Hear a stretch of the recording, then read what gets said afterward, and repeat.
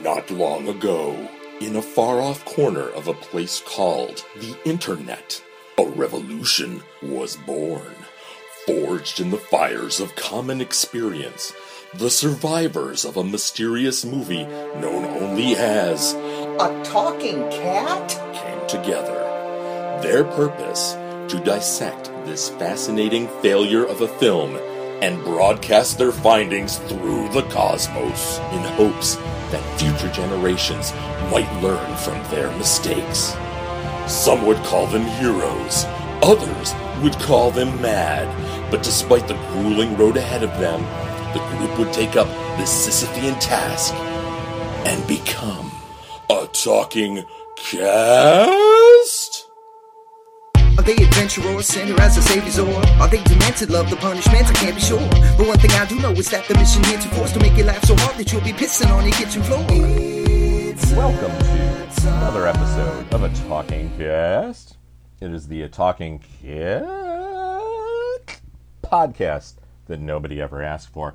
I'm your host, John Kovaleski, and with me today are my guest hosts, Daniel Doughty. Hey. And Phil Gonzalez. How's it going? Welcome to episode 62. If you're playing on your home version of the Talking Cast game, that means we're going from minute 61 and 1 second all the way to minute 62.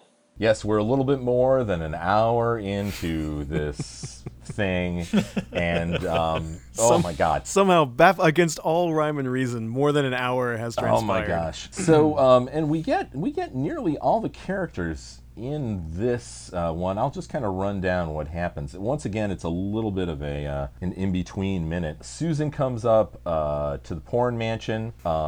She knocks 3 times on the big door. If you want me. And then we go to the porn mansion. Phil says, "Excuse me," to go answer the door. Tina is not thrilled. In the pool, Chris and Trent are doing it, swimming it up, and we'll be talking about that in a second. So, and then we get a close up of Duffy, who has forgotten to talk to Susan, which might just mean that they didn't have enough money for his fantastic CG work. And then we finally get to open the door. Susan is there, and she really gives it to Tina for not taking her phone with her when she left. And Tina's saying, "Mom, I can explain." Okay, gentlemen, who wants to jump in here? I have a comment about a certain creative choice they made when Duffy says, his line, "Susan, I forgot Susan." You actually get to see the cat meow while it's speaking the line. And I am wondering if this is some sort of choice on the part of the editor that perhaps the cat meowing signifies that it is far more agitated than Eric Roberts' voiceover would indicate it's being. Like maybe they felt that the physical cat needed to... I think that's imparting far more intent on the part of the filmmakers than is evident so because far. I really stood up and took notice when it happened. I really was like, wait, this cat is all of a sudden making noise while it's thinking? Okay, this has to be important. This is a shift. This is a major shift in the movie. This almost conveys meaning and emotion. I did sit up and take notice too, because it's one of the only times where, cat noise and voiceover noise occur in one shot. Exactly. And I think they were so thrilled that they got probably Duffy to meow, or that he just meowed. Let's face it, they didn't train him to meow. Not a bit. And so he meowed, and they were just like, "Oh my gosh, we can actually put this in front," and then he meows, which might mean that there's the subtext of, his cat self fighting with his Eric Roberts drunken self internally. Right. Is just pushing that. He's pushing that cat down inside. Yeah. There's the yin, there's the yang. Yep. And mostly the cat's just going, "Why do I feel like I always have a hangover when this guy's talking inside my head?" Did they have this cat? Did they actually have access to this cat for more than 15 minutes? Because if you follow a cat around with a camera, it's going to do more than this cat does in this movie, especially if it's in a location like this. I just can't imagine they couldn't get more footage of this cat just doing things, even accidentally. Well, I think. Well, you know what though? When you think about it though, what do they need this cat to do? They need him to walk by a few times, walk in and out of a door, which I think they just use the same shots over and over again. Yeah. And then probably the most important thing is they needed the stupid thing to sit more or less still because their CG work, the little weird shape that looks like sort of a crescent moon or, Death's own slice of orange that opens and closes. That, they know they can't move that thing around. I am amazed that the nose actually goes up. Yeah, that's pretty intense. That was a little bit. Pretty sophisticated computer work there. Yeah, it's not just a shape that opens and closes, but I think probably the hardest thing they got to do was probably have the cat stay in one place and look at the camera so they could, figure out, okay, we'll have a mouth on there. Well, they also, you forgot that they also needed, as in the scene out by the pool, they needed the cat to look on to a scene of humans flailing around in a pool with a kind of heavy-lidded acceptance. Because at least that's the feeling I got from that cutaway, that insert shot of Duffy. That where it's hell just of an kind of insert. like it's a heavy.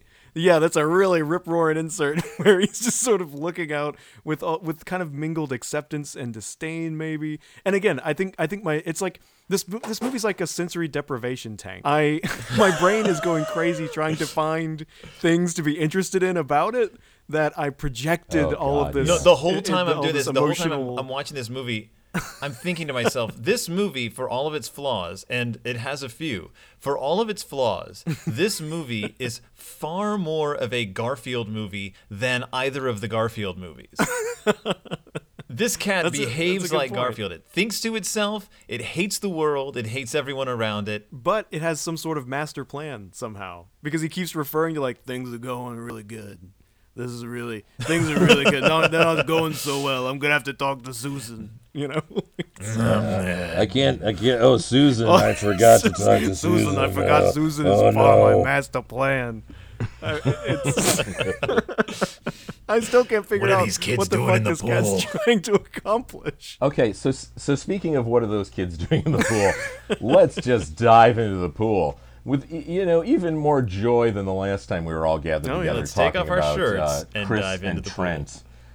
Let's take off our shirts and who knows what's happening below the surface, and talk about the pool. Let's do. The dialogue is ridiculous enough, but just imagine, dear listener, the fact that Chris, our nebbishy fellow who's learning how to swim, is flailing around in the most inept dog paddle I think I've ever seen. That is true. While he's crowing about, I'm doing it, and it's just, oh my god, it's sad. Should we do the porn theater reading of this? I think it behooves us, John. I think. Would you like to reprise our roles with I as Chris and you as Trent? Yes, I don't remember who I was. Was I Trent? You were Trent. You were Trent last time. Okay. So you are Chris. Yes. And you start. I'll start us off. I'm doing it. That's it. I'm doing it. Keep loose. Don't fight against the water. Relax. Nice job. Yes, it was beautiful. Beautiful. Wonderful. It was just, please, everybody take a bow. A cast like this deserves a round of applause. Is keep loose good advice when you're teaching someone to swim? Is that good swimming advice? Do you tell a person who's trying to swim to keep loose? Yes. Well, and you don't want him to keep loose. You want him to pay attention, I guess. Right. Well, I mean, yeah, it seems like keeping loose, like you want to have your legs and arms fairly rigid to push against the. Well, don't fight against the water. Oh, there it is. There's more evidence for my theory that Trent is actually a very advanced Taoist master, because he says keep loose, relax, don't fight against the water. It's the way of the Tao, guys. And again, swimming with the chlorinated water. Swimming is by definition fighting against water. It is true. You're pushing against drowning water. That is how you swim. Surrendering against you water. You don't sink. Yeah. You fight against the water. So one of the things I was thinking about with Trent teaching Chris how to swim is that, and he talks about how he taught kids how to swim, and the way you teach kids how to swim is that obviously you get them in the water, and they can dog paddle. You can kind of teach that, but you do usually have to put your hands underneath them and kind of get them to get their butt up. Yeah. So they can kind of be on the surface. And having taught an adult friend of mine, helping him how to swim one time, that's what, I had to do. I had to kind of like push him up a bit because, you're just not used to, kind of getting yourself in that position in relationship to the thing. Yeah. So I'm going to assume that there was, hot teacher hands on student action going. It probably had to be in some sort of way in order to get to this point. Well, and you know what though, it was. I'm just trying to picture it. It was. I'm just trying to picture it and just kind of think about it for a moment. Remember, we're all text here, no subtext. It was innocent. It was all. That's right. Yes. But yes, it's complete. Yeah, if you ever need to refute, I don't know if you guys have ever heard of the aquatic ape hypothesis. You guys familiar with this? No. Okay. No. Well, it's this rather quack scientific theory that there was at some point in our evolutionary history we had a human ancestor who was an ape who was primarily aquatic, or rather was like in like rivers or something, and that's supposed to explain why we're mostly hairless and all that. Blah blah blah blah. It's pretty much malarkey. There's not much to it. But if you ever do need to refute it, all you need to do is show someone an animated GIF of Chris trying to swim in this scene. It is incredible. Do you think the actor himself was incapable of swimming? Well, he was incapable of acting. He's incapable of acting. That was a problem. I don't know. He does look. I mean, it was good casting to. I mean, he is a nebbish kid, guy who looks like he's not capable of much. Yeah. Right. So if you want to believe that he can't swim, he can't talk to a girl, he can't pick out any clothes that look like. I mean, Phil's got better clothes. Phil's got better clothes. sweaty clothes, but yeah. He has much better, sweatier clothes. I think you think about what you're asking, Phil, is how much of an appreciable difference, or what can we somehow divine the difference between an inept actor's idea of ineptness at a task and actual ineptness at that task? And that shut you right up, didn't it? I'm going to have to assume he can swim in real life because he's such a, I won't say bad actor because I know actors and I'm not going to say he's a bad actor, but he's not effective. And I don't think he's effective enough to convey bad swimming, which comes across in the fact that he doesn't look like someone who's not swimming well. He looks like someone trying to look like someone who's not swimming well. If that pretzel of a sentence makes any sense. It's a pretty dumb dog paddle. Right. It's kind of a dog paddle where it's, a lot of splash that probably wouldn't move him across the pool at all. But again, Trent could simply just be being nice. Yes, that's true. Or, that's true. Just trying to butter him up for, I mean, no, he's just being nice. He's just being nice. Remember, we're all text, no subtext. Wait a second, was there actual butter in the scene? There was not, and there will never be. Stop. I'm sorry I said the word butter. How much? There's probably some butter in those cheese puffs. Oh, I would hope so. Yeah, I bet. There better butter be. in the cheese puffs. I don't see how better like butter. if there was no butter in those cheese puffs, it wouldn't matter if she got that extra tray to the investors or not. Those would be shitty cheese puffs. Yeah, it's true. It's true. Well, it's not even in our minute. It's just before this one where Tina talks about making the cheese puffs, but it wasn't like the same cheese. Oh right, this isn't the cheese my mother likes to use. Phil had, and you know what Phil's got. Phil's got a giant Costco stack of American cheese. The ones where you really can't tell the difference between the cheese and the plastic in between the cheese. That he keeps in his room. Yes. It was probably next to his bed. Refrigerated. It doesn't have any dairy products in it. Oh, I'm gonna have to go get my bedroom cheese. I don't have any more fridge cheese. I'm glad the decorator let me keep the bedroom cheese after she decorated everything. Sometimes I just peel off a slice when I wake up in the middle of the night. It makes me feel better. It puts me right back to sleep. It puts me right back to sleep. It clogs my arteries just enough to slow my heart down. It's not a woman's that I go arms, into but what are you going to do? A semicolon. Cheese is nature's woman's arms. Well, American cheeses, of course, not that foreign cheese. Well, right. Yes, of course. USA. USA all the way. USA. So now that we've talked about somebody else's minute, one thing that made me, I just wanted it to happen, all right, was that, and we've seen the front door before, and that front door is massively tall. I mean, it is its own, it was made out of an entire tree. And when Susan goes up to use the knocker to knock on it, I really wanted like an Addams Family.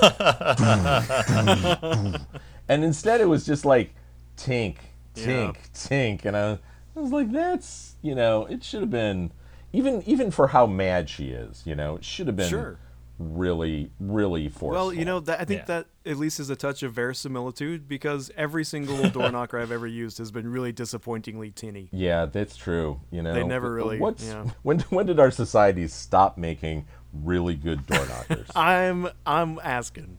All these probably around the time they machines, and you can't even make a good door knocker. Stopped installing large bell pulls, I would say. Tina's line at the very beginning of the minute, Phil says, "Excuse me," and then Tina says, "I have no future." Was that just a realization on the actor's part, or was that in the script? It was. Did she just say that on set, and they're like, "Keep it, just keep it." It's totally we finally captured her desperation. Yeah, she knew that when you look up her name on IMDb, that this is going to be one of the 3 movies she's known for. I just don't know what "I have no future" means in the context of the scene. It's calling back to an earlier line when Phil, in an earlier minute, says, "You've got a real future ahead of you," or something like that. And I think it's when she says, "I have no future," she realizes that it's Susan at the door who is fit to be tied. It definitely is a little bit confusing, because I had to read back to it, because she's all happy talking to Phil, right?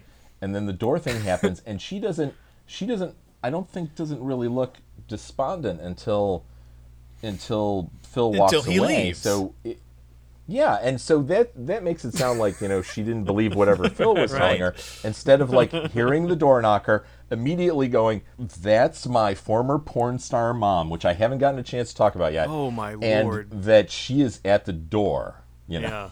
Right. Okay, can we just quickly talk about the porn star please mom? do. That is a bombshell to drop on me, because I'm over here praising Susan's performance, to the rafters, as the most, human seeming of the bunch. I think we had our couple episodes ago. We had our vote. Did you not know that she was a former porn star? I'm not a major a talking cat scholar like you, John. I can't be expected. Okay, to well, know this. about the same time, I think she might be a little bit older than Johnny Whitaker, although the miles on Johnny Whitaker are, and she, I think about the time Johnny Whitaker was in Sigmund and the Sea Monsters, I think like early 70s. Yeah. She was in a porn version of Alice in Wonderland. Yikes. Where she was Alice. Uh-huh. Okay. I think it might have also been a musical. I think it was back then when they were just like, hey, you know what people want in porn?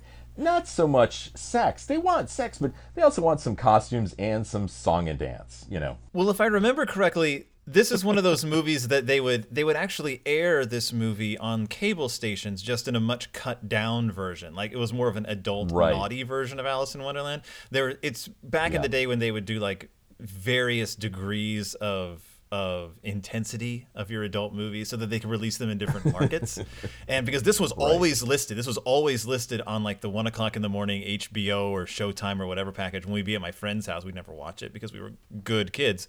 But it was always there. It was always there. Was it like when they were showing the movies, when they would just go, "This is HBO at night." Exactly. Yeah, something like that. And so so she was in this movie, and then like somewhere in the set she actually was in Meatballs. It's been so long since I've seen Meatballs, and I'm not even sure I've ever seen all of Meatballs, but I think she is kind of Bill Murray's love interest in Meatballs. Well, I'll be damned. And another like another Johnny, Garfield tie-in. Oh, it's true. And like Johnny Whitaker, she more or less vanished from the face of any sort of performing until, David Dakota kind of dug up these people. And God bless him. Hysterically, I was looking.